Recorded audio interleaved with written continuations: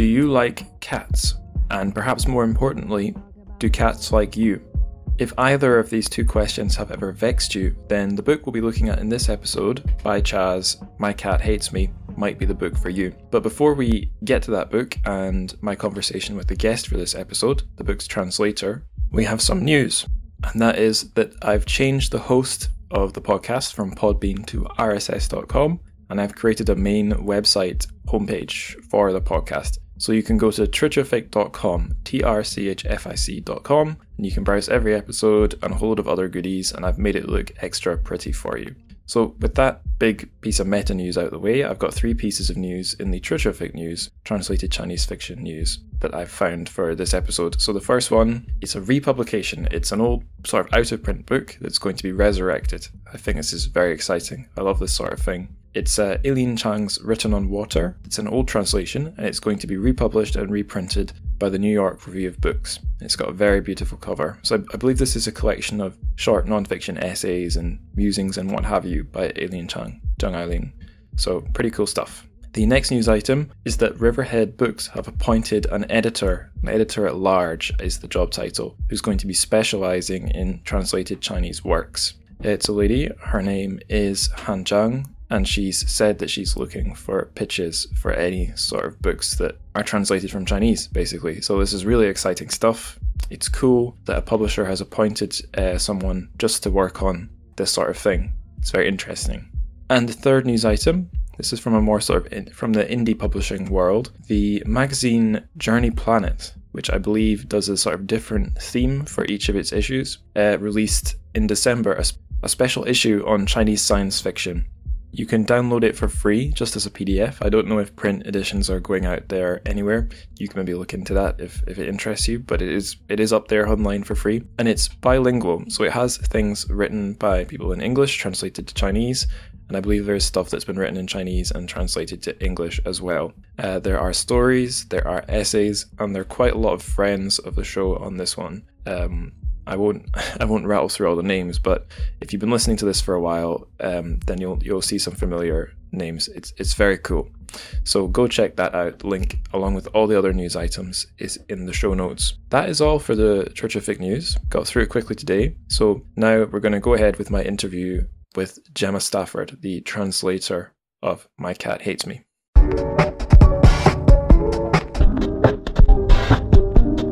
On the show, we have Gemma Stafford. Gemma, fantastic to have you here. Can you tell the listeners a wee bit about yourself? Hi, yeah, it's lovely to finally actually be here after all of the trouble that we've had with various pushing backs and stuff because of illness and seasonal affairs. So it's lovely to be here. My name is Gemma. I am a literary translator, and I also specialize in the translation and localization of video games from Chinese into English. And I'm currently embarking on PhD research at the University of Leeds. Very nice. How did your journey with Chinese language, Chinese video games and all that begin? What was the starting point? I'll try and keep a long story as short as possible. But when I was a kid, I grew up in a tiny little town called Ilfracombe in North Devon. Wee little seaside town, but it happens to have a language school in it. And we would host, my parents would be a host family for students coming from all over the world to live with us while they attended the language of those students from Hong Kong, Taiwan. And that was when I was sort of first introduced to the concept of China, Chinese language, the Sino world, as it were. And that was kind of where my fascination began. And then as I got a little older, I was also a big fan of video games and various overseas cultures. And then the two kind of blended in with my love of just general language learning. And after a bit of time out because of health issues, I finally had the opportunity to get back into education at the age of 25, little while ago now, and pursue my interest in Chinese language and culture.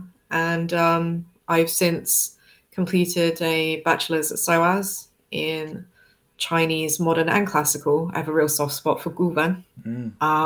Also, I recently completed my MA in Chinese to English translation with video game localization specialization at Bristol University. And as I've said, I'm now doing a PhD in Chinese video games that are translated into English at Leeds University. Eminently qualified. I'd like to say that, but I feel like I'm never qualified enough. So if you're doing a PhD at Leeds, does that mean you know Sarah and Francis from the Chinese Centre for New Chinese Writing? As it just so happens, I know them vicariously. So I'm a member. I've reached out to them, but I've yet to have the opportunity to attend any of the meetings because they've actually, the salons that they run have actually clashed with my schedule. But I do know them, and I look forward to engaging with them on a more intimate level when I have a more cooperative schedule. But yes, I know them and I admire what they do a lot. Awesome. I'll ask you one, well, I'm saying one more, we'll see, but I'll ask you probably one more question before I take us to the story for this episode. And that's about video games. So you said being interested in video games got you interested in other overseas cultures. Is that a euphemism for Japan and Japanese video games, given how big they are in the world of video games? Yeah, it ended up being Japanese games primarily because, well, the Japanese video games market was absolutely phenomenally huge when I was younger. That's kind of what got, I think, most people my sort of age, you know, who are somewhere in that bracket, that millennial bracket, you know, into Japanese culture. I was a spoiled little boy. I got Pokemon Yellow and a Game Boy Pocket when I was 5 in 1998. Oh, that's wonderful. Do you know, I was very lucky. I begged and I pleaded my mum to get me and one of my sisters, because I have two young. One of them was far too young for video games at the point that Pokemon came out, but me and my younger sister, who's not that much younger than me, we pleaded, and Mum got us Game Boy Color each. One of us had Pokemon Red, one of us had Pokemon Blue, so we could trade with each other. It was wonderful. Very, very soft spot for Pokemon. But my big love is Final Fantasy more than anything. I'm a big JRPG fan. I was gonna guess Final Fantasy. I don't like to assume things about people, but anybody who has had the misfortune of stumbling upon my Twitter account will have noticed a lot of Final Fantasy related content. But yeah, I'm covered in Final Fantasy tattoos. I am a very big fan. I have a whole shelf of figurines. I'm quite a nerd, but I embrace it. I'm not really ashamed of it, because if it weren't for the interest that I took in such highly narrative games, I probably wouldn't be where I am now. So, you know, I have a lot of love and appreciation for where that interest took me. I was lucky enough to spend some time in Japan when I was 18 studying Japanese just for a couple of months at a language school. And really it was a nice eye-opening experience, because up until that point I'd never traveled anywhere ever in the whole world. Gosh. So it was my first time going anywhere. And I was going alone, and it was literally the other side of the world. Right into the deep end. Yeah, I think that's the best way to do it, though, which is kind of also sort of what happened with, with my translation stuff. It's one of those things where there's no such, you can't really dip your toes into translation. You kind of just have to get right into it. At least that's kind of how it's been for me. So I definitely encourage people to just kind of go for things if they want to give it a try. Absolutely. Yeah, that's how this podcast turned out for me, for sure. It was just a case of I'd like to maybe do this, you know what, I will, and then here we are. I would like to ask you about Chinese video games, but I have a question about that further down my little sheet of questions here, so I'll keep us on topic moving forward. Okay. The book that we're talking about on this episode is one that you have translated and is on its way to publication in translation in English. It's called My Cat Hates Me, and it's by Bai Cha. So Could you tell us what's the premise of the book, and are we even right to be calling it a book? That's a really interesting question, because it's a book in terms of its structure. Like it has a front cover, a back cover, a blurb, a contents page. But I would argue that it's more of an anthology. It's interesting because actually there's 5 volumes, and as the volumes go on, I would argue that they become better. I should probably clarify what I mean by better.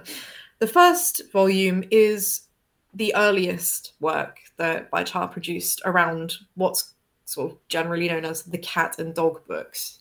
And a lot of it is one-shot jokes, portraits with funny one-liners or quips. Sometimes there are references to internet culture and video game culture.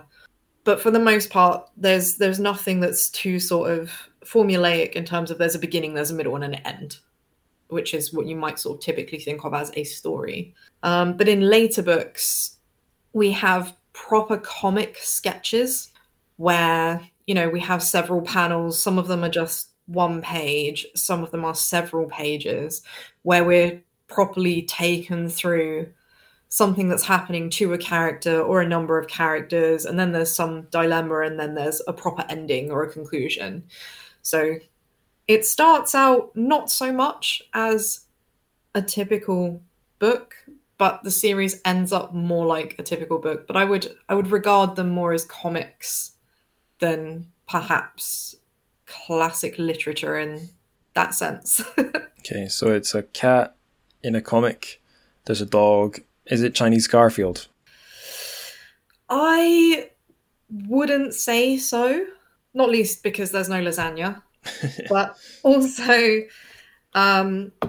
because Wu Huang, the main character, who I've named Your Highness for ease, is sometimes quite moody, rude, a little bit aloof.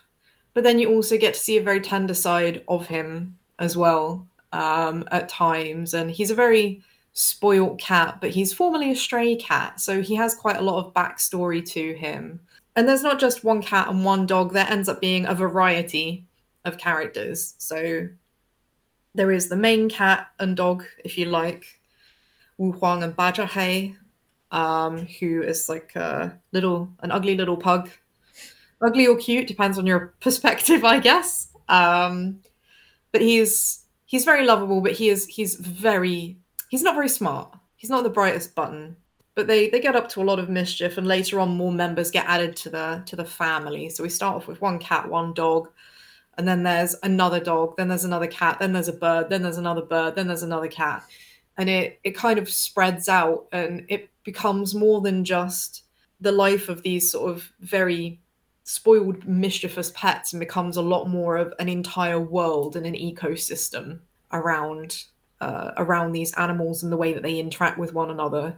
And they develop their own personalities, and they seem able to actually converse with the people as well that are in the comics later on. Like, there are literally conversations happening directly between the cats and the dogs and the humans, where we sort of moved away from the earlier work in which it's more sort of the cat owner, Xiao Nian, or kiddo, trying to understand and get to know the cat, what it's like being a cat owner, what it's like being a dog owner.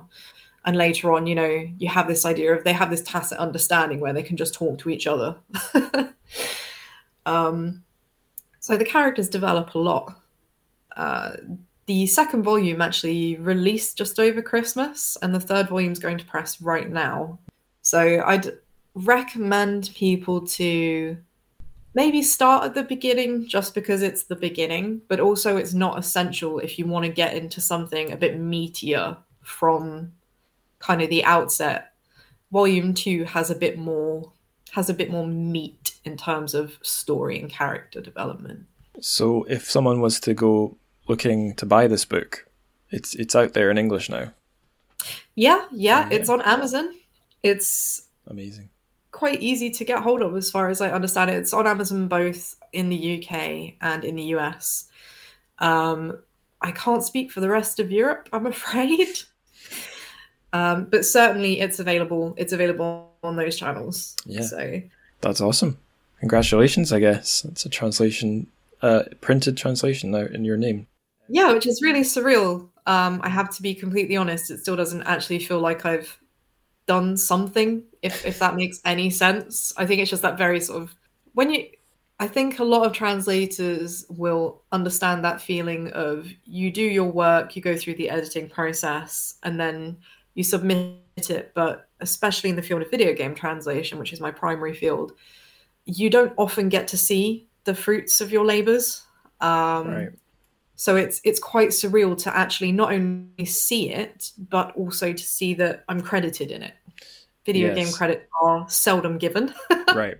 So actually seeing my name in the credits is still something I'm trying to digest.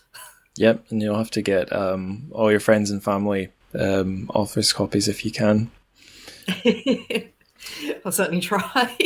Yeah, I just googled it and I've already found there's your translation's been reviewed on animecafehost.wordpress.com. There's a fairly long review of it already out there. I guess this person got themselves a advanced reader's copy. So yeah, I didn't realize going in. I haven't even seen that. I've got the link. I'll stick the link in the show notes for readers as well. But thank you. I didn't realize going in that parts were already out. That's fantastic. I thought I'd mention something that I'm remembering looking at the cover of the book that's reminding me of my my very minimal contact with these stories in the original Chinese when I was living in China. I remember I would start to see pictures of the cat on, like, I don't know, browsing websites or in ads or in gift shops, and he'd often have the little red emperor's hat on. And from what I remember, I took my mum and stepdad and wee sister to Beijing, and we went to the Forbidden City. And I believe the Bai Cha's books with the cat were all over the gift shop, because there's a bit of a Beijing theme in, he's got the emperor's hat, and I believe pugs are originally from Beijing, if I've got that right. I couldn't possibly comment because without sounding too ignorant, I'm not a massive dog person. Right. Sorry to anybody who is now deeply offended by my existence. I like dogs, but I'm not one of those slightly eccentric individuals who goes into like breeds and right. things like that. I'm far more of a cat person. I'm sorry. I've done what I often do on the show after I make a dubious claim. I stick the words into Google. Yeah, pugs are from China. I know that Pekingese are, obviously. I mean, the clue's in the name. But I know that when I was younger, I went through a phase of really wanting what's called a sleeve Pekingese, which monks in China in particular used to carry in their sleeves because they were so tiny, to ward away evil spirits and for protection, because their posture and their backs remind people of lions. So they're seen as protective spirits. I can relate. I have a little pet African pygmy hedgehog, and her favorite. They're so cute. they're ridiculous, but I think some of them have a personality where they always just want to burrow. So her favorite place to be is a sleeve. So, I relate. Yeah, might be my spirit animal. If I could fit in a sleeve, that's where I'd be. It's crazy. Right, we've talked a bit about the book. I think I don't know if I want to ask you more about its origins. Yeah, we should touch on this, I think. So, am I right in thinking this began as a webcomic? It did, yeah, on Weibo. Right. Yes. So, in fact, some things have changed slightly from the Weibo content, and also some of the content of the book is stuff that was never published on Weibo. I don't want to make any assumptions, but without trying to offend anybody who might be listening, just in case you don't know what Weibo is, it is a social media platform that's not terribly unlike Facebook crossed with Twitter. So lots of picture posting, and it's not uncommon for people to share entire comic book strips or artwork on these platforms. So there would be times when I wanted to double check a reference. So I would look at the original source material from Weibo and compare it with what I'd been sent. And sometimes there would be minor differences, but essentially they were only minor differences that weren't anything of particular note. It was probably just for ease of production would be my guess. I think one of the hardest things when translating something like this that's very humor heavy, for me at least, is certainly I think every translator has this to an extent actually, is I constantly reread I wish I didn't. But because I have a physical copy, especially book one, I constantly reread through it. And now knowing what I do, following later content, part of me sometimes it's like, oh, I could have translated it like this, or I could have worded it like that. Yeah. And there's always that desire to keep going back and keep tweaking. And honestly, God bless my editor who worked for the publishing house, Brown's Books. Her name was Julie. I assume I can share that, but she was absolutely brilliant and just kind of made everything a lot nicer to deal with, especially in terms of, when you do want to keep sort of going back and changing and tweaking things, she'd sort of rein me in. Yeah, it's like the itch you need to keep scratching. Absolutely. Even now, I do still look at things and I sort of, mull over, oh man, I could have said this instead, or this would have, why am I only just thinking of this excellent joke? It could have gone like that. But you do, you have to kind of make peace with yourself, which I think is one of the hardest things when particularly working with humor, because jokes are, well, there's so many jokes that you can make within the context of the material you're given, especially because some of the content is very China-centric, which required special care, because on the one hand, I really didn't want to lose the Chinese aspect of the source material. But on the other hand, I also had to be mindful that the primary readers wouldn't be familiar with a great deal of Chinese culture. And some of the jokes, especially like the memes, were extremely China-centric and absolutely couldn't be translated coherently. Some jokes needed to be completely rewritten to avoid potentially sensitive responses from people. Easy example, anytime any mention is made of, beating one of the animals for its misbehavior. I mean, it's obviously a joke, but at the same time, there are people who might not necessarily see that it's a joke. It's a joke we wouldn't really make here in the West. Yes, exactly. It's not really something we would laugh about because, animal cruelty is animal cruelty. So things like that needed to be tweaked or softened in some way. There was actually one instance that we really had to be very careful with, so much so that we had to actually contact the author themselves and kind of check that they were happy with us to sort of change the source as much as we did, because it wasn't that it wasn't translatable, it's just that it wouldn't have gone down well with a Western audience. I can elaborate more on that a bit later, but sure. I think for now that's enough. That's enough.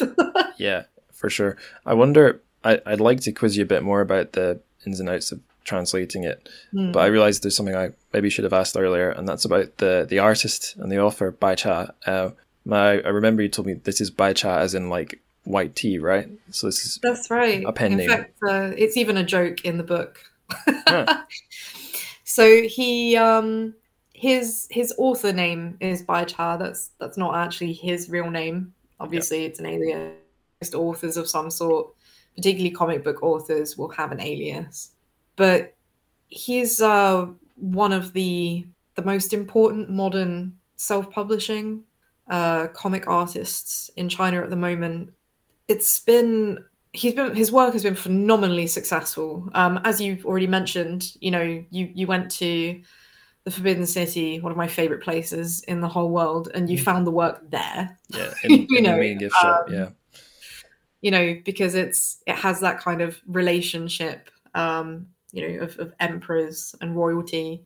And then also, I don't know how often you use WeChat at all, but it's very common to see stickers and emotes of the cats and the dogs as well, sort of all over social media, particularly in WeChat.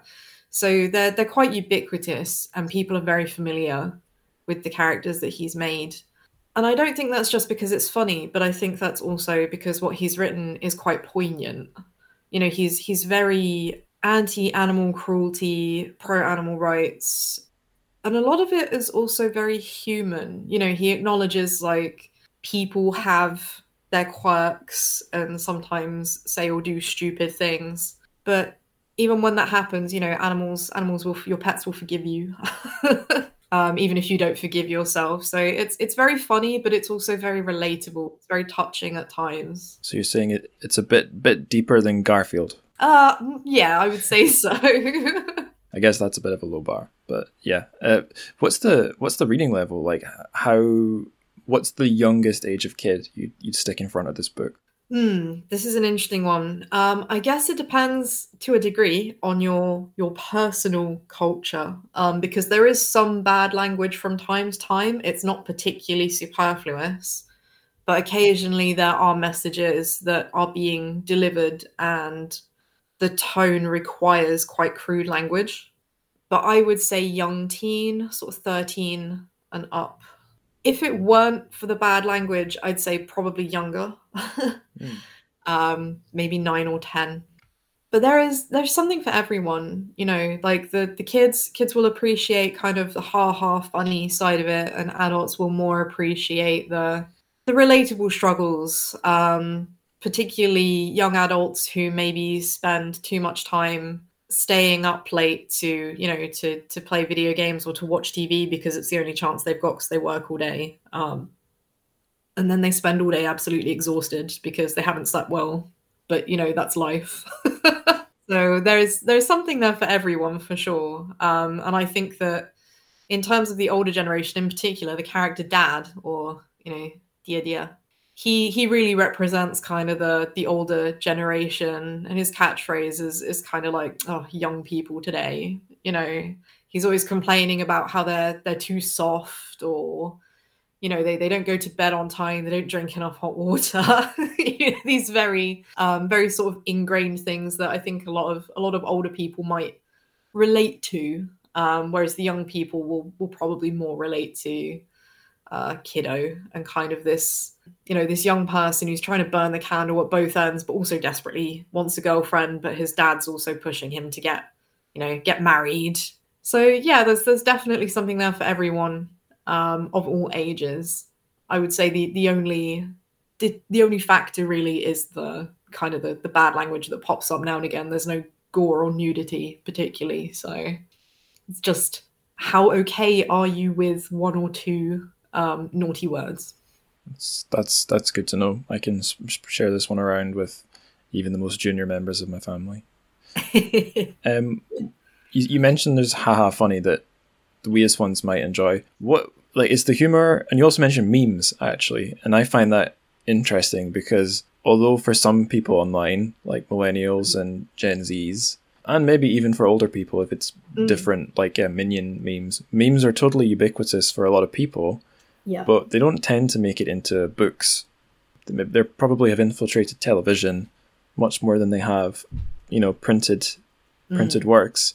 So what kind of humor is there? Are there more than one kinds of humor? And how do Chinese or international memes show up in My Cat Hates Me? So they come up in a variety of ways. I think another thing we have to bear in mind is that this started out life as a self-published online work through social media. So being that it started life online, it's not too shocking that online memes kind of have some crossover with it. The two have blended.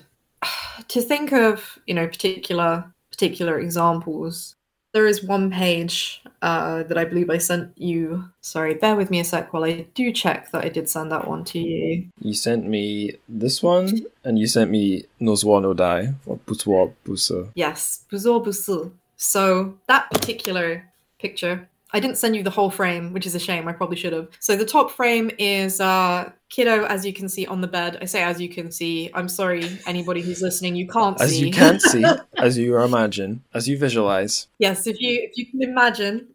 Close your eyes, children, and picture. So we have our young man on his hands and knees on the bed, the cat's positioned behind him, and thinking that he's absolutely hilarious, he farts on the cat's face, and the cat is somewhat appalled. Like, excuse me, what do you think you're doing? And as this happens, the following frame, the door to the bedroom, opens, and there's a woman standing there. We don't actually know who this is because we never see this particular woman ever again, by the way.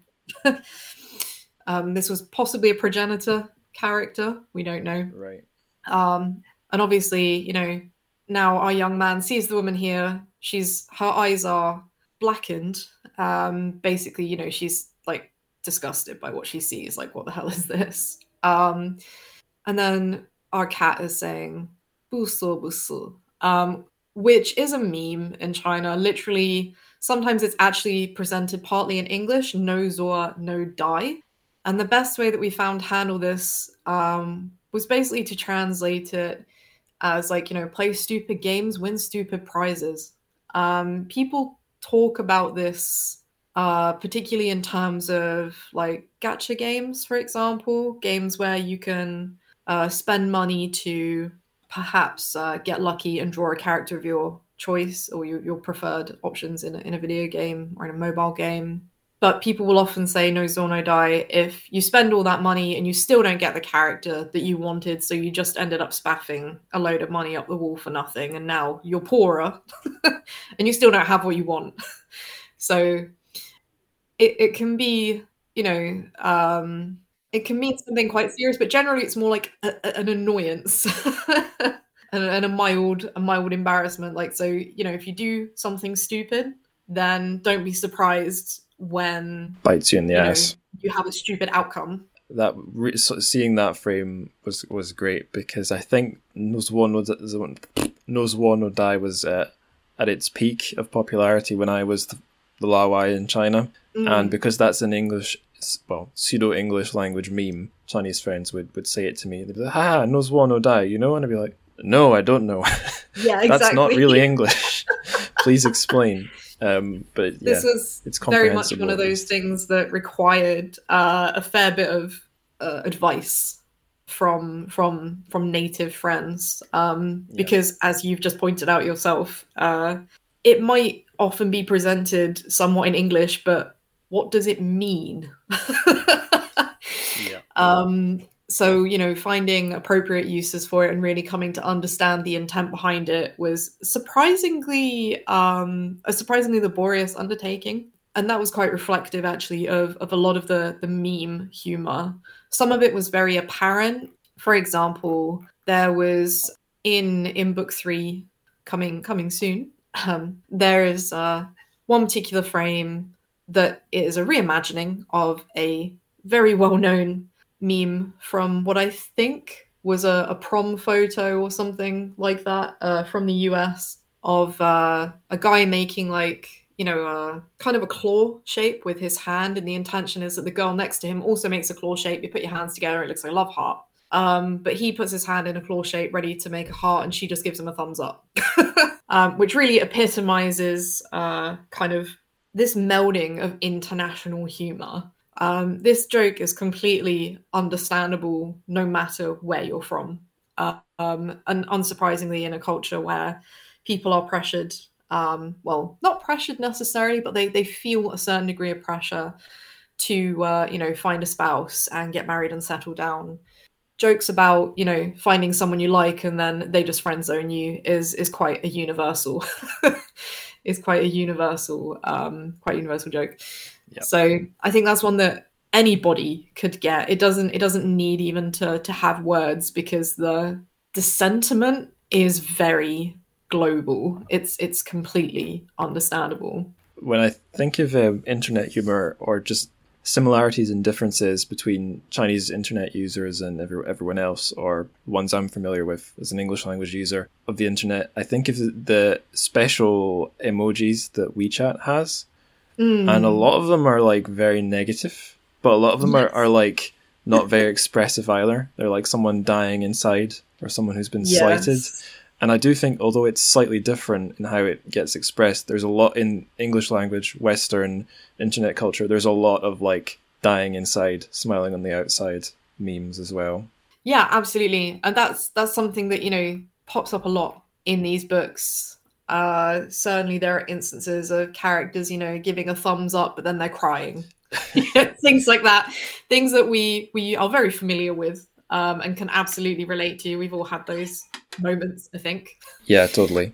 That it translates. Yeah. So things like that. Some memes didn't require any help, but then things like No Zor No Die absolutely required a lot of thought. And there was one instance in particular that was probably the biggest headache of the entire project for me. And it probably, to be fair, caused my editor a few headaches as well, which is a joke with its roots in the Romance of the Three Kingdoms. Now, the Romance of the Three Kingdoms, massively, massively famous, obviously, in China. Everyone knows what it is. In the West, people may know of it to some extent, but it's a lot less familiar. A lot less people are going to know names, for example, from the series, from the books. But there was a moment in book 3 where an entire joke hinged completely on knowledge of the Three Kingdoms. And even though the author, bless him, did actually put a little note in the frame explaining to the readers what the joke is referring to, that I don't think it wouldn't have helped English language readers, because if it had been directly translated, it would have made literally zero sense. So I don't know if you have it to hand, but it's a frame with dad in. 你们快看，老爹人中 something something. That's right. So 老爹人中陆布. Lu Bu, right. And Lu Bu is a character from the Romance of the Three Kingdoms. He's a historical figure. He's a real dude. He did exist. And basically, it's... Man, this is one of those jokes that had to be entirely rewritten because it made no sense whatsoever. I did, however, request that a note be made for readers to know what the original joke was. All right. So they could look into it if they were interested. Yeah. But basically, this phrase, as it presents in Chinese, makes perfect sense in context. So the little bird on Dad's shoulder. It's a very cute little bird. It is super cute. He wants to call it Lu Bu. The cat on his other shoulder, he wants to call Renzhong, and he himself is Lao Dia. So to read the sentence in parts, Lao Dia Renzhong Lu Bu is Dad, Renzhong, the cat, Lu Bu, the bird, which means nothing in English, but in Chinese can be also read. It can be read as the characters' names, but it also can mean that Dad is Lu Bu, a hero among men, which is absolutely brilliant in Chinese. It's absolutely phenomenal, excellent wordplay, 10 out of 10, loved it. And I laughed, I genuinely laughed when I read this. But then I started to cry when I realized I had to make this understandable. It's a very funny illustration as well. It's absolutely brilliant. And obviously the guys in the background, Kido and Xiaohai, they have basically asked for Dad's help in naming this little black kitten that they found who's a stray. And he's like, oh, I've got this other friend, now I've got a bird as well, let's name them all. And he's naming them, he wants to name them stupid things just because, you know, there's a joke in it. Basically, it makes them sound good. They're not impressed. But it's it's an excellent joke in Chinese, but it had to be completely rewritten in English. And for the purposes of this joke, we literally had to name the cat and the bird one thing just for this joke, and then rename them for the rest of the book hereafter forevermore. Right. So their names actually ended up having to change twice. Whereas in one case, the bird's name changes hereafter in the source material, but the little cat's name doesn't change from here on after in the actual source material. Renzhong stays as Renzhong. And we played with some name ideas like Middleman, for example. And in the end, like, because there were other jokes that actually tied into the characters' names, we ended up changing them again. So he ended up being called Bobblehead in the end.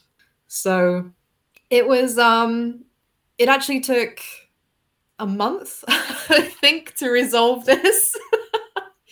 Backwards and forwards with the editor, having to constantly change things in light of other jokes that also were name puns and such. That was kind of the biggest challenge, I think.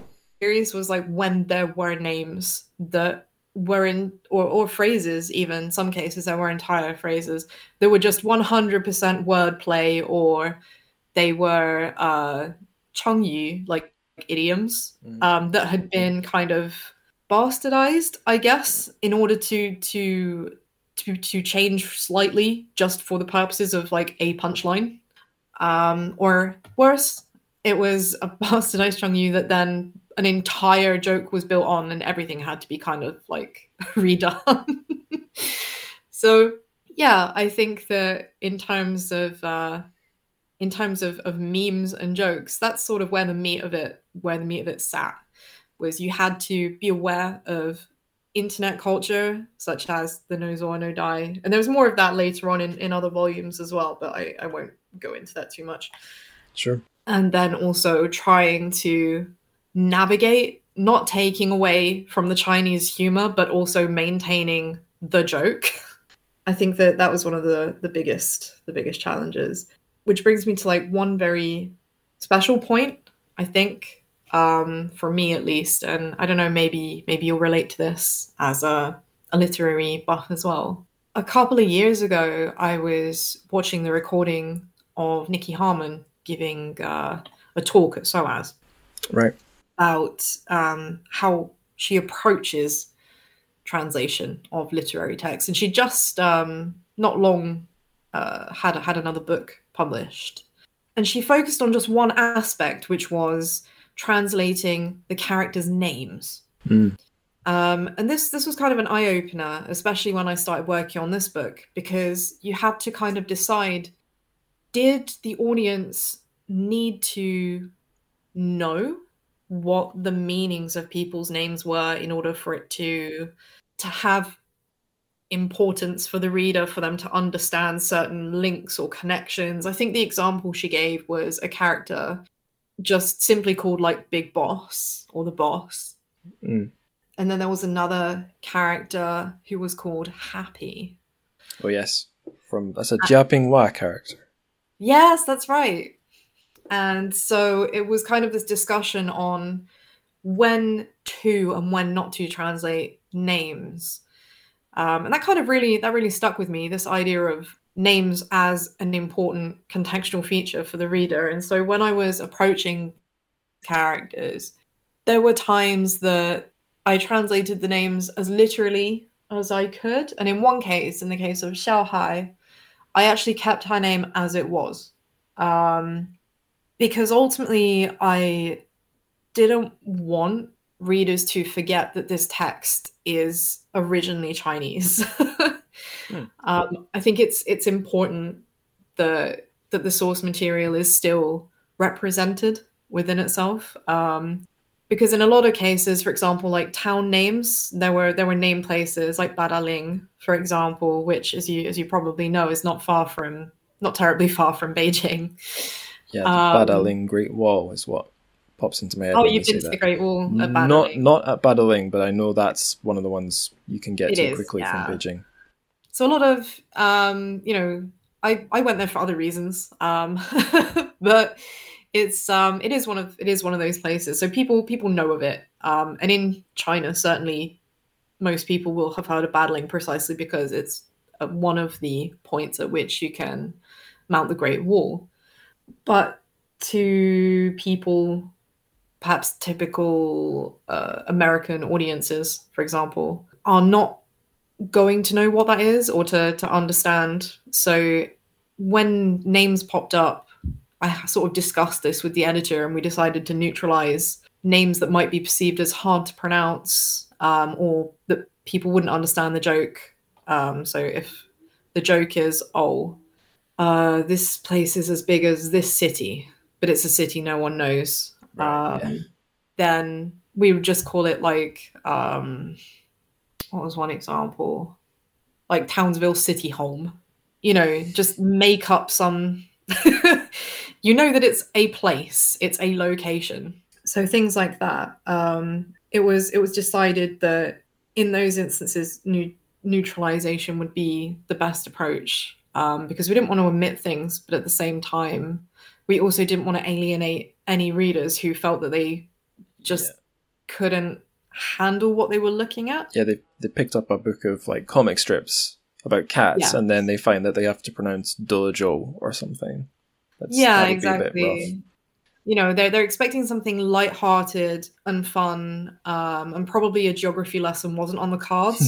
So, you know, for that purpose, place names were often neutralized, and some character names, for example, Lao Wang, Kiddo's neighbor, I considered like keeping it as it was in the beginning, just because Lao Wang is kind of like the equivalent of like, you know, Mr. Smith or Mr. Jones next door. Like Wang is like a super, super common name.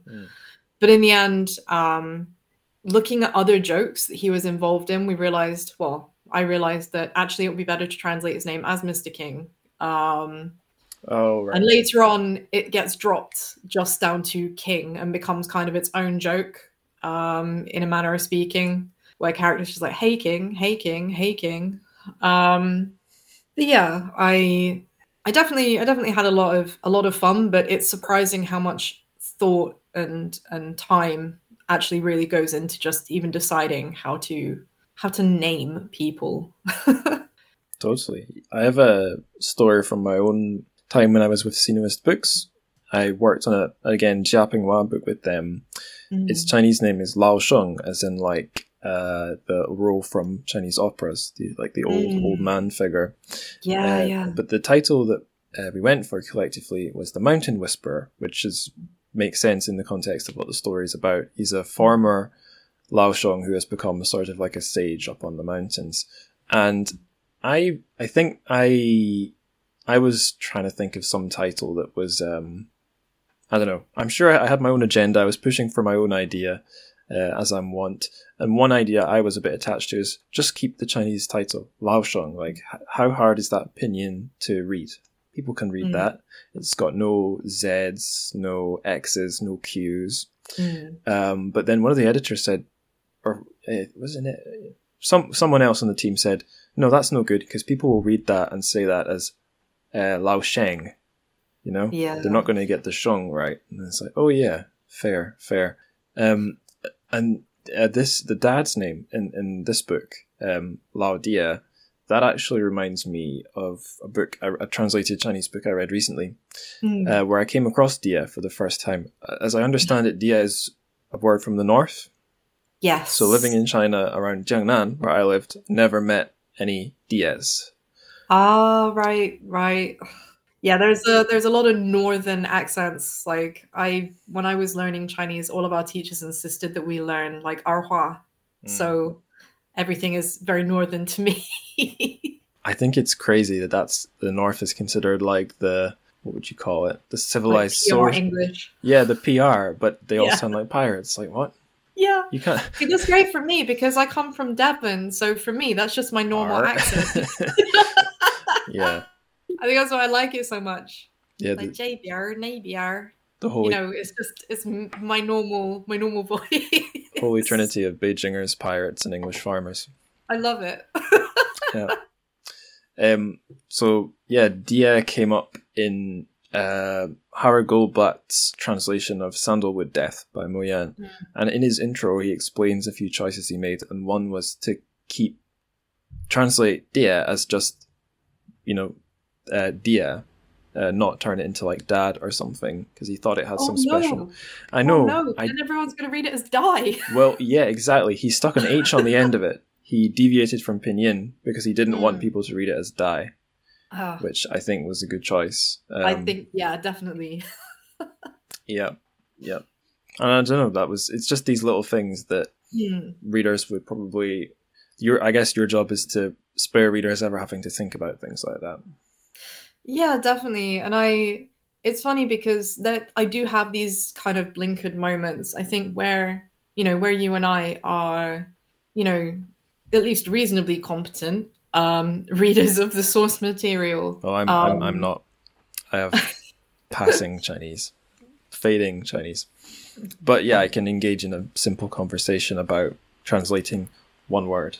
Well, I'm sure that you're probably better than you think, because everybody is always.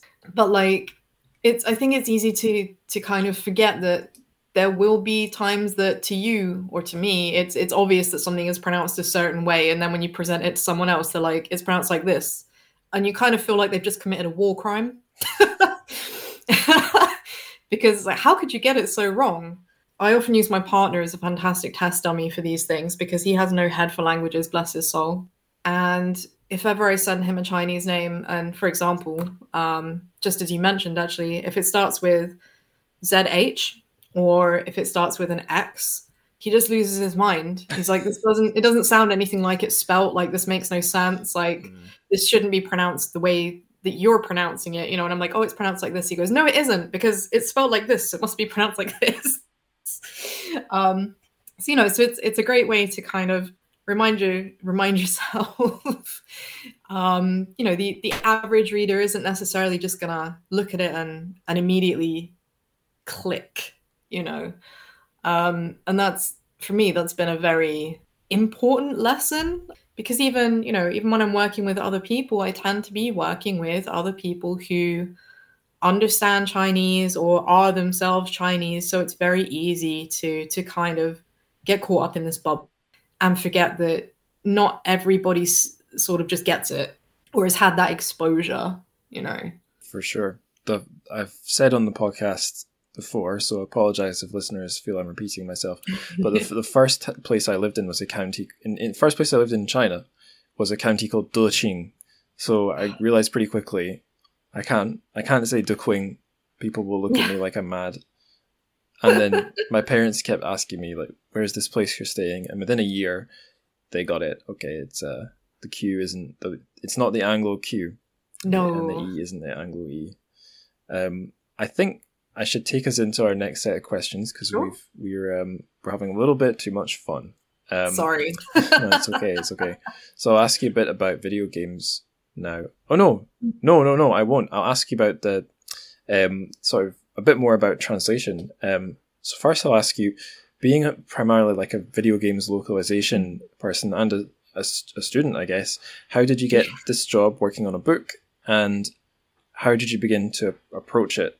Did you bring in your previous work experience, or was it sort of starting from scratch? Okay, so this is I would like to refer to it as serendipity, because to me it just felt like luck. I had just so happened to fairly recently been doing Bristol Translates with do I need to explain what Bristol Translates is? Maybe I do. In a sentence, perhaps? Okay, so Bristol Translates is like a language workshop, I guess, that Bristol University began hosting a couple of years ago. And it's an opportunity for specialized translators to kind of get together and work as teams, translating certain texts, and also having seminars with experienced translators such as like Nikki Harman, such as Helen Wang, and kind of learning from them and just gaining some really valuable insight. And I'd had the great pleasure of attending one of these things, and I'd happened to connect with Helen Wang. And probably you are already quite familiar with Helen. She's actually written she translated one of my favoritist books, which was Bronze and Sunflower, which I know technically it's a kid's book, but it's so beautiful, and it has some absolutely phenomenal examples of engaging readers in learning, which for me was such a fascinating topic that I actually wrote an entire essay on it during my MA. And I was just so enamored with having the opportunity to meet her that I actually kind of reached out and was like, I love your work so much. I had a bit of a fangirl moment. And we kind of got chatting and acquainted with one another from there on. And a couple of months later, she reaches out to me and says, oh, do you, would you be interested in doing a certain project? I have a friend who's looking for someone to do something, but it's not really my thing. And I said, sure, I would speak to them. And kind of that's where it went from there. So I spoke to them. I was given a sample text and had a look at the sample text, felt pretty comfortable with it, gave my sample to the company or to the publisher. The publisher then arranged a meeting with me, and I spoke to them face to face in a meeting. We had a chat about kind of approaches and things like that. And it just kind of went from there. After that, I was given all 5 as a project, told them roughly what my time schedule would be, and kind of that's how I kind of fell into it. It was just incredible luck, and I feel so grateful because it's been a wonderful ride. I've had so much fun with this project.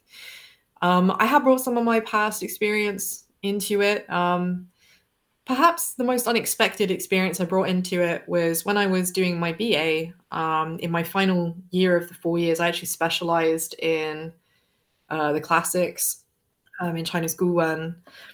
And it was quite surprising how often that came in handy because of certain jokes and references actually being, having their basis in classical stories or in Chengyu that were perhaps things that I come across during my time doing Guwen studies. And also that tied in again to my experience with video games, because when you are in the video game field, a lot of new memes and jokes kind of pop up. And interestingly, a lot of it there was a lot of it in there, which in a way came quite naturally for me, because being a gamer myself, I guess I just, without sounding too spiritual about it, I just kind of got it. Vibrating on the gamer frequency, which transcends all languages. Yeah, exactly. It was the vibes, I guess. Mm-hmm.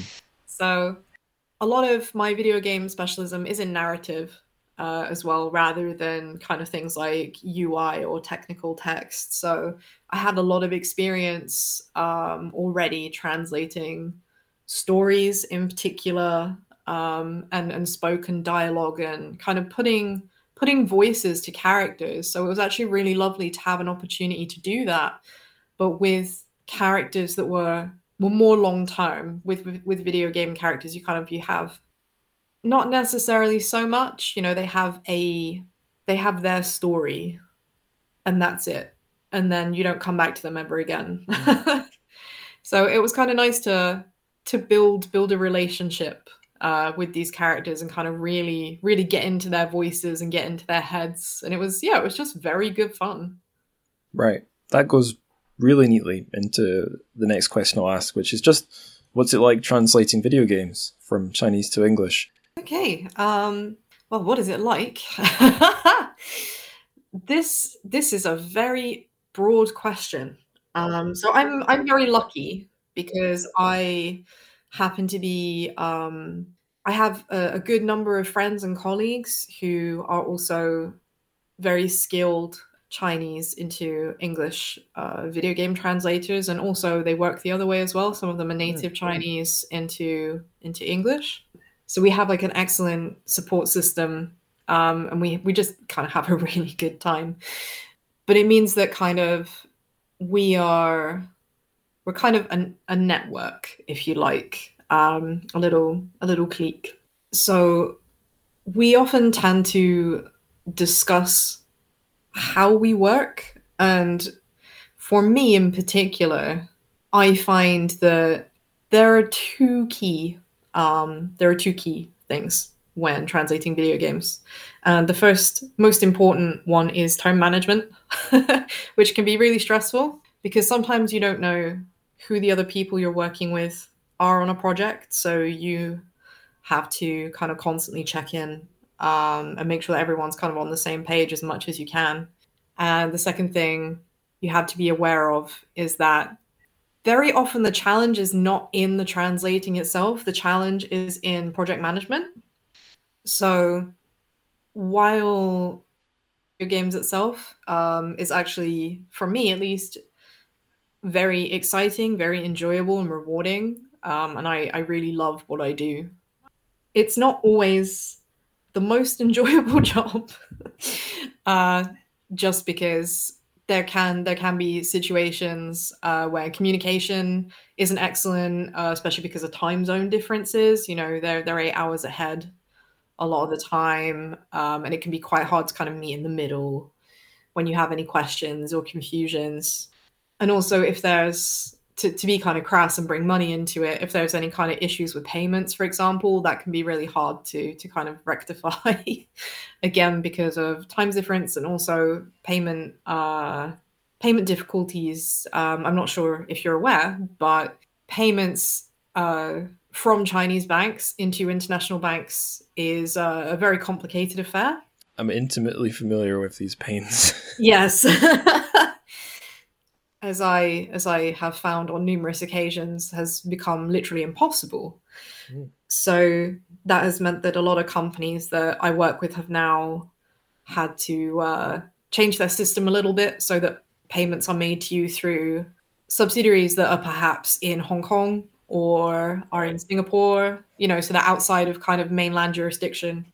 But that in itself presents a lot of communication issues and a lot of running around. So the actual translating and working with a team and the actual work itself is great. I would encourage anyone who's interested and has a love of video games to give it a shot.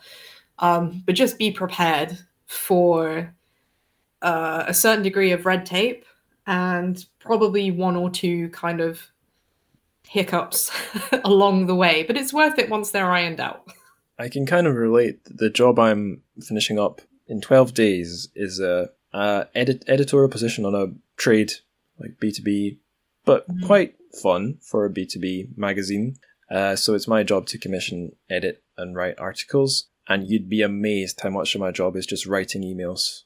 Yeah. It's incredible how much better of an emailer I've become over the last year and a half. But also how much speedier. I remember when I took time to write beautiful, polite emails, and those days are gone. Now it's functional. I relate to this. I used to be so. Do you know what I mean when I say I used to be so incredibly British in my emails? Like I'd be so overly polite and very patient, and many pleases and thank yous and buts. And now it's kind of reduced down to like a single sentence. And sounds good. Let me know if you have any questions. Bye. Yeah, exactly. The floweriness has gone out the window. Let me know if you have any questions. That goes through my head when I sleep, I think, at this point. It's bad. So I'm not shocked that it's not all glamour. I'm just wondering, I can this is in my next question. I'll just read what I've written. Where are your translations published? Who's consuming them? How much contact do you have, if any, with the gamers? And the bit I haven't put in this question, what sorts of games are they? Are they like mobile phone? Because when I think of Chinese video games, I basically just think of mobile phone games, plus maybe some outliers like Gujian that I covered on this show. But like of the two Chinese video games I've played in my life, one was Gujian, one was a very adorable animal I think it was just called Animal Restaurant from Sichuan. Oh gosh, okay, so sorry, what was the first part of the question? Sorry, it's quite a list. Sorry, it was a long question. Maybe first I'll forget that big long question. What types of games are you working on? Is it all sorts? Is it predominantly mobile games? Generally speaking, the biggest market for games in China is mobile games, so it's not really a surprise that most of the games are intended for mobile consumers. However, a lot of these games do also have like PC ports, or they can be run on PC as well. But generally speaking, I would say that 90% of them are mobile-centric titles.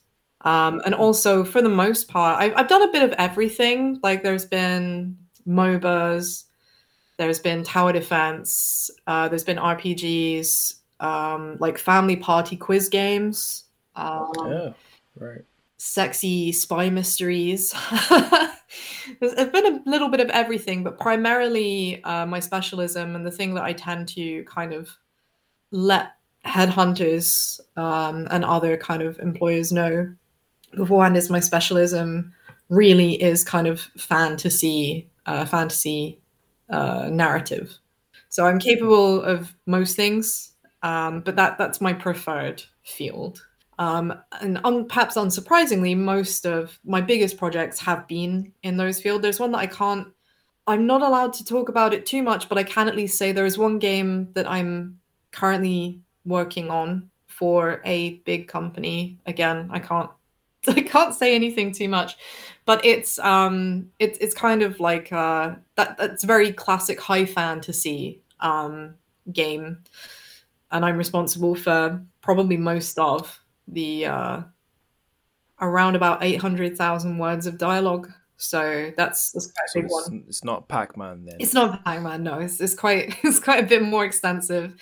And in the past, I'd also worked on very sort of narrative and story heavy titles, such as AFK Arena with Lilith Games.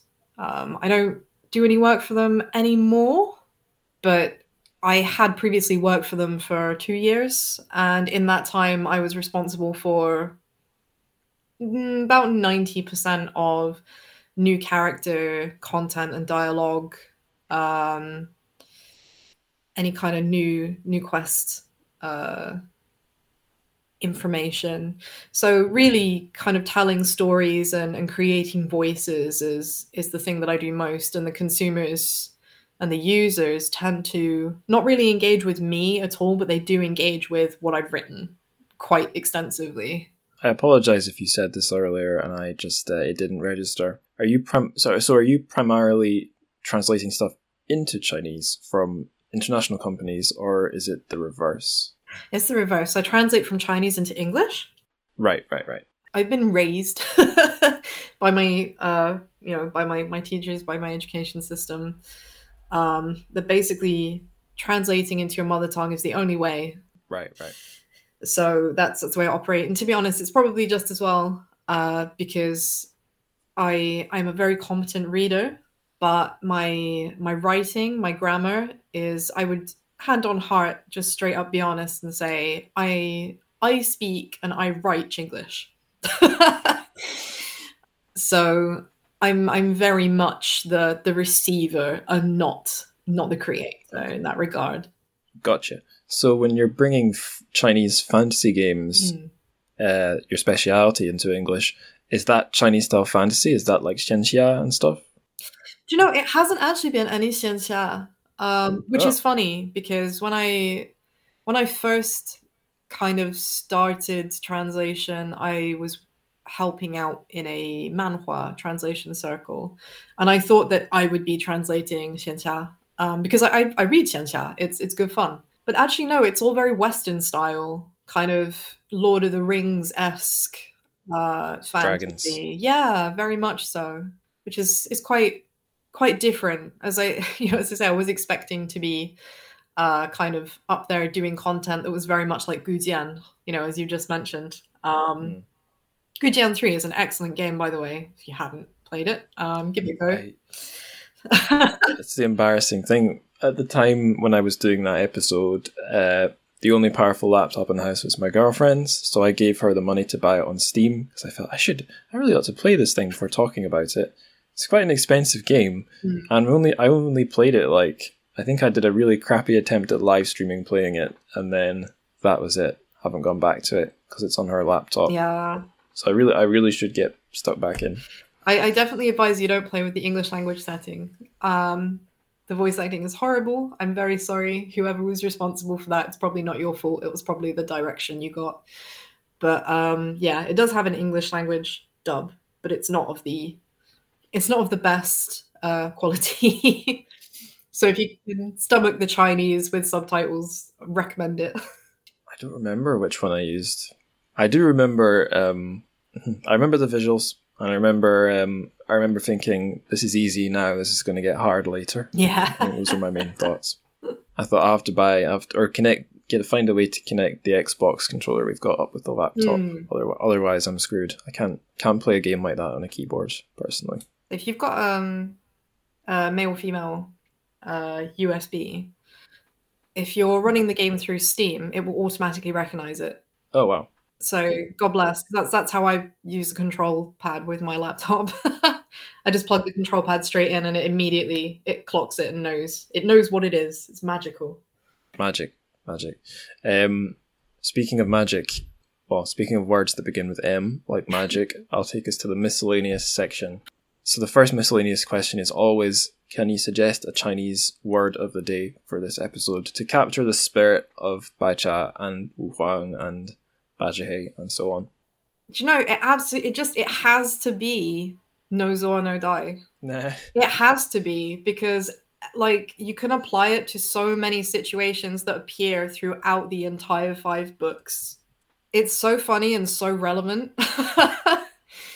It's got to be no Zor no Die. Excellent. I remember when I first got told, or no Zor no Die was first said to me, and I was told what it was. I was like, it's not very funny. But then I realized, this is actually an incredibly useful phrase. I'm going to keep using this. Oh, it's phenomenal. It ends up becoming a part of your being. The talk about gamer stuff and Chinglish or English stuff being brought into Chinese reminded me of I had a brief stint teaching at a training school for adults, for 18 plus, and there was this guy in one of the group classes I had a few times. He was about 3 times nerdier than anyone else in the groups, and his English was okay, and he had some confidence, but also was very shy. And if he got something wrong and he really embarrassed himself, he'd always say GG. Yeah. GG, yeah. Good game. I don't play enough games to come in contact with this in the wild, but it means good game. You say it at the end of an online game. And I guess Chinese, I learned from this guy. I was like, oh yeah, so I guess Chinese gamers use that, because why not? It's 2 letters on the keyboard. Easy. Yeah, it's easy to remember. It gets the point across. I tend to, when I think of gamer slang in particular, there are certain ones that I'm surprised I don't see actually in more things. But maybe it's because they're possibly a bit too Western centric. But certainly one of my favorite ones is when you just say F. Press F in the chat. Yeah, F's in chat. F's to pay. Press F to pay respects. You know, because it's obviously it's an old meme, but it's still very relevant whenever anything goes wrong. Again, it feels very no Zor no Die. Like, to me, no Zor no Die and F are kind of the same thing. And if anyone's listening and doesn't get that, look it up, because that one is funnier the more you learn about where it came from. Yes, absolutely. Stupid Call of Duty game. My next miscellaneous question, I think I normally give an answer for this one, but because I've not read the whole book, I'm probably going to abdicate my responsibility on this one of suggesting a piece of music to pair with My Cat Hates Me. I just don't know many cat-related songs off the top of my head. Do you know if you could make a Garfield-style film? Tom Jones, What's New Pussycat? Alright, there you go. I'll type that in. What's New Pussycat? Pussycat, pussycat, I've got flowers and lots of hours to spend with you. So go and powder your cute little pussycat nose. Pussycat, pussycat, I love you. Yes, I do. You and your pussycat nose. What's new, pussycat? Whoa, whoa, whoa. What's new, pussycat? Whoa, whoa, whoa. Does that seems like it could have the right vibe. Kind of silly. It's weird because like as the books go on as the stories become longer, it becomes a lot more about like what's happening to people now. Like, what is it this time? What is it that time? It also, in a weird way, it becomes less about Your Highness himself, and it becomes a lot more about like everybody. But always, it's very much like what's happening now. There you go. And I'm going to throw one in because it's the first thing that comes into my head, and I think this is like a sweet, cute little song. I'm not sure. It's called Meow! Meow! Space Tiger. And that's by a band called RX Bandits. If that does not fit, I'm going to delete this bit. Yeah, I know. You know that said I won't, but you know I can. You know I can. You know I can. If you lost your love, you will find your truth. You'll find your truth when it comes for you. I think the lyrics have nothing to do with the Space Tiger. They just must have been high when they named that one. It's just cute. Yeah. Okay, next. It's either that or like the Nyang cat. Like, Oh! Yes. sound. Yes. Like the Nyang cat.wav. You know what? Screw RX Bandits. We'll just say Nyan Cat.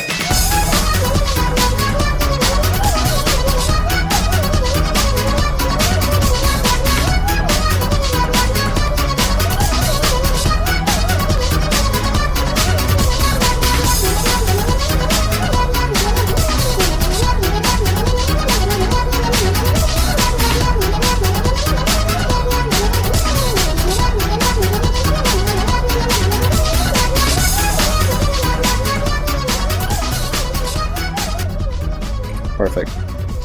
Okay, my next question, this is the bonus question for Patreon subscribers. So if you're listening on the main episode, you will hear blah, blah, blah, blah, blah, blah. But if you are subscribed to the Patreon and stick around, this little segment will pop up in your feed eventually.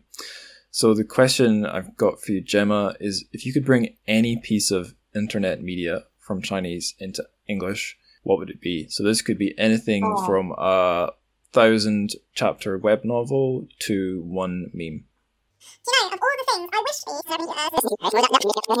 Okay, I'll lead us out of the bonus section now. People are hearing our normal voices. They've missed this. They've been listening to the scrambled stuff. A few seconds of that. Well, listeners, you just missed out on a moderately long conversation about shitposting. So if that's up your alley, get yourself onto the Patreon and wait until this one goes out. Because I don't know how long the show's gone without the word shitposting appearing in the conversation, but we got there. Episode 84, 3, and we got there. That's the end of the miscellaneous section now. So just the last section is the further reading. This might be a tricky one, but if our listeners wanted more like My Cat Hates Me and its subsequent volumes, is there anywhere you'd send them? Oof.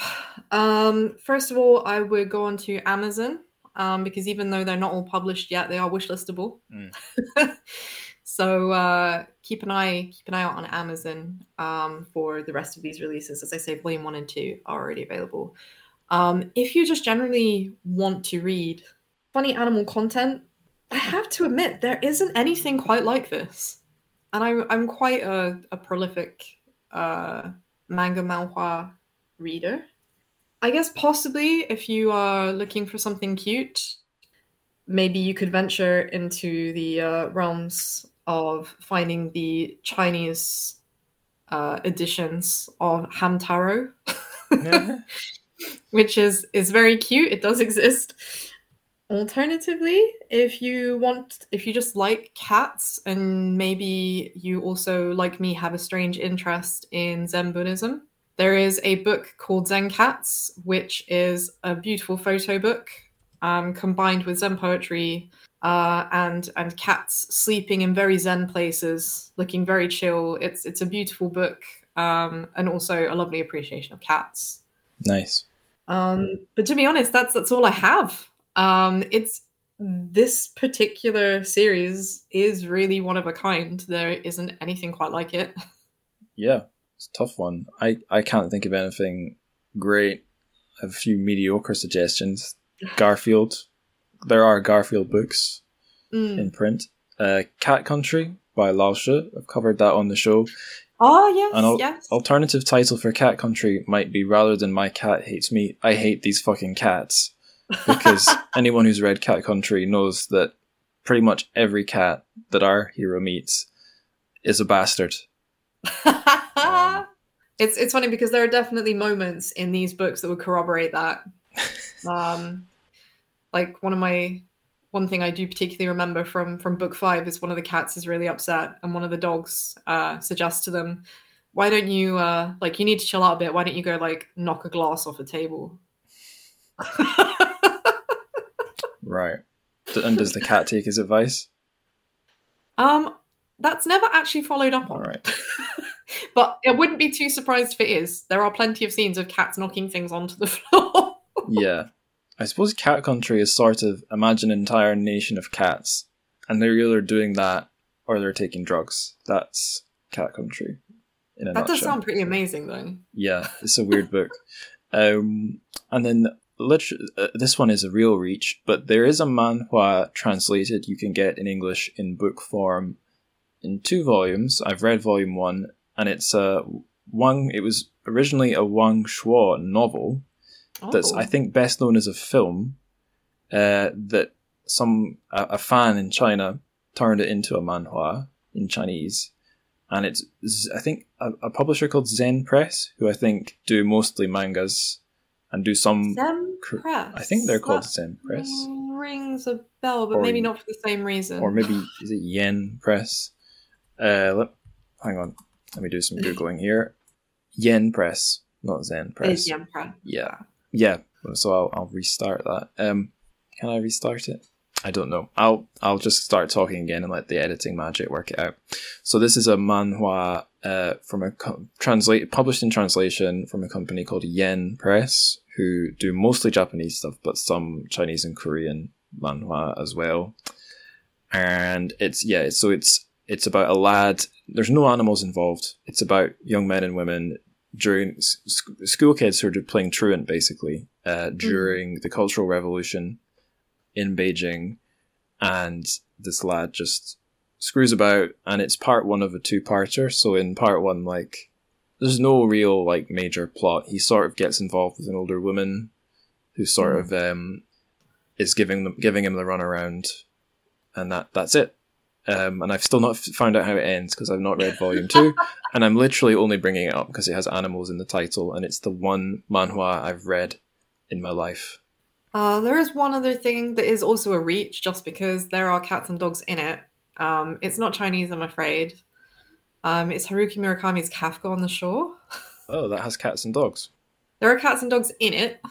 Or Clockwork Bird Chronicles. It's a very, very long slog of a read, but there's animals in that too. But they are just kind of they feature occasionally.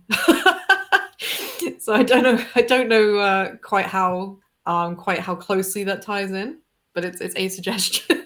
I'm sure these are all worthwhile things, relevant or not. Yeah, they are still excellent books. I highly rate if anyone is looking for a bit of a surreal read. Actually, I'd say that they're quite surreal. I love Haruki Murakami, so it's pretty good books. Excellent. And the final question: what are you reading just now? Something decidedly less exciting. At the moment, I'm actually reading a lot of research-based text, which probably doesn't sound nearly as fun as it is. So primarily at the moment, I'm reading Studies in Translation Theory and Practice. I'm very sorry to not have something more exciting to share, but it's coming up to what do you call it? What's the word? Mid-year report. Right. It's coming up to mid-year report time, so I'm having to do a lot of reading and a lot of text prep. So I'd say primarily what I'm reading is all kind of very dry texts that are all very academic. They're very interesting if you're interested in kind of translation practice or theory or attitudes to particularly to kind of video game reception. Any of these would be interesting, particularly multimodal transcription of analysis, translation, and subtitling of Italian films by Christopher J. Taylor. So yeah, that's what I'm reading right now. Probably not quite the answer you hoped for. Yeah, theory of subtitles. I hope there's a Marxist analysis of subtitles. There's a Marxist analysis of everything. If there's one thing I've learned from having to search for resources. They do say it's a reliable frame or whatever. What I would suggest, though, is although I'm not reading anything exciting at the moment, I know for a fact that Dragonfly Eyes, Helen Wong's most recently translated work, is absolutely wonderful. So I'd recommend people go and check that out if they haven't. This is a pro Helen Wong podcast. We love her. Not that there's any anti ones, but yeah, she rules. I'll rattle off what I'm reading. It's a book by Louis Theroux's dad. I did not realize that when I picked it up, but oh god, he's called Paul Theroux. He was a travel writer, or he's still alive. He's a travel writer, and one of his books, I think just one, is about travels through China in the 80s, and it's called Riding the Iron Rooster. The Iron Rooster being, I think that's a train from somewhere on the East Coast all the way up to Xinjiang. So he's traveling the country on the trains, and it's named after one of the trains. And it's pretty. That sounds amazing. It's pretty good. It was a recommendation I got way back, and I finally got around to it. So I'd recommend that one so far. Nothing else crazy to say about it. No cats or dogs have appeared. Just lots of trains. Well, there's a rooster. No, I haven't got to the rooster yet. We'll get there. But there is one. Yeah. Well, if there's not, I'll be sending the book back. Ask for a refund. Yep. No roosters. What do you have? What the fuck? Yeah, that's all the questions. Is there anything else we've not touched on that's worth mentioning about My Cat Hates Me apart from go buy it? Not really. It's an excellent series of books for anybody of all ages. It's a lot of fun. It has its very tender moments. It has some heartbreaking moments as well. I did actually shed a couple of tears while in the translation process. So if you like being on an emotional roller coaster, and you also like very good artwork and cute animals and relatable situations, check it out. Also, happy New Year. Happy Year of the Rabbit. I am a rabbit myself. It is my year. I hope it is your year also. No, I'm a chicken. Aww. See, there's another rooster. Another rooster, yeah. Rooster, Chinese zodiac, I'm a rooster. Greek one, I'm the Shuangyu, Pisces. But I think my spirit animal is a bunny, so I'm hoping, regardless, it'll be a good year for me. It will still be your year. That's what we want to see. That's what we want to see. Hope so. Yes. Well, thank you for your time, Gemma. It's been a very interesting chat, different from every episode I've done so far. And that's I don't know if that's good or bad, but I hope it's good. I guess that will depend on the listener, but I'm sure they enjoyed it. Thank you so much for having me. Very welcome.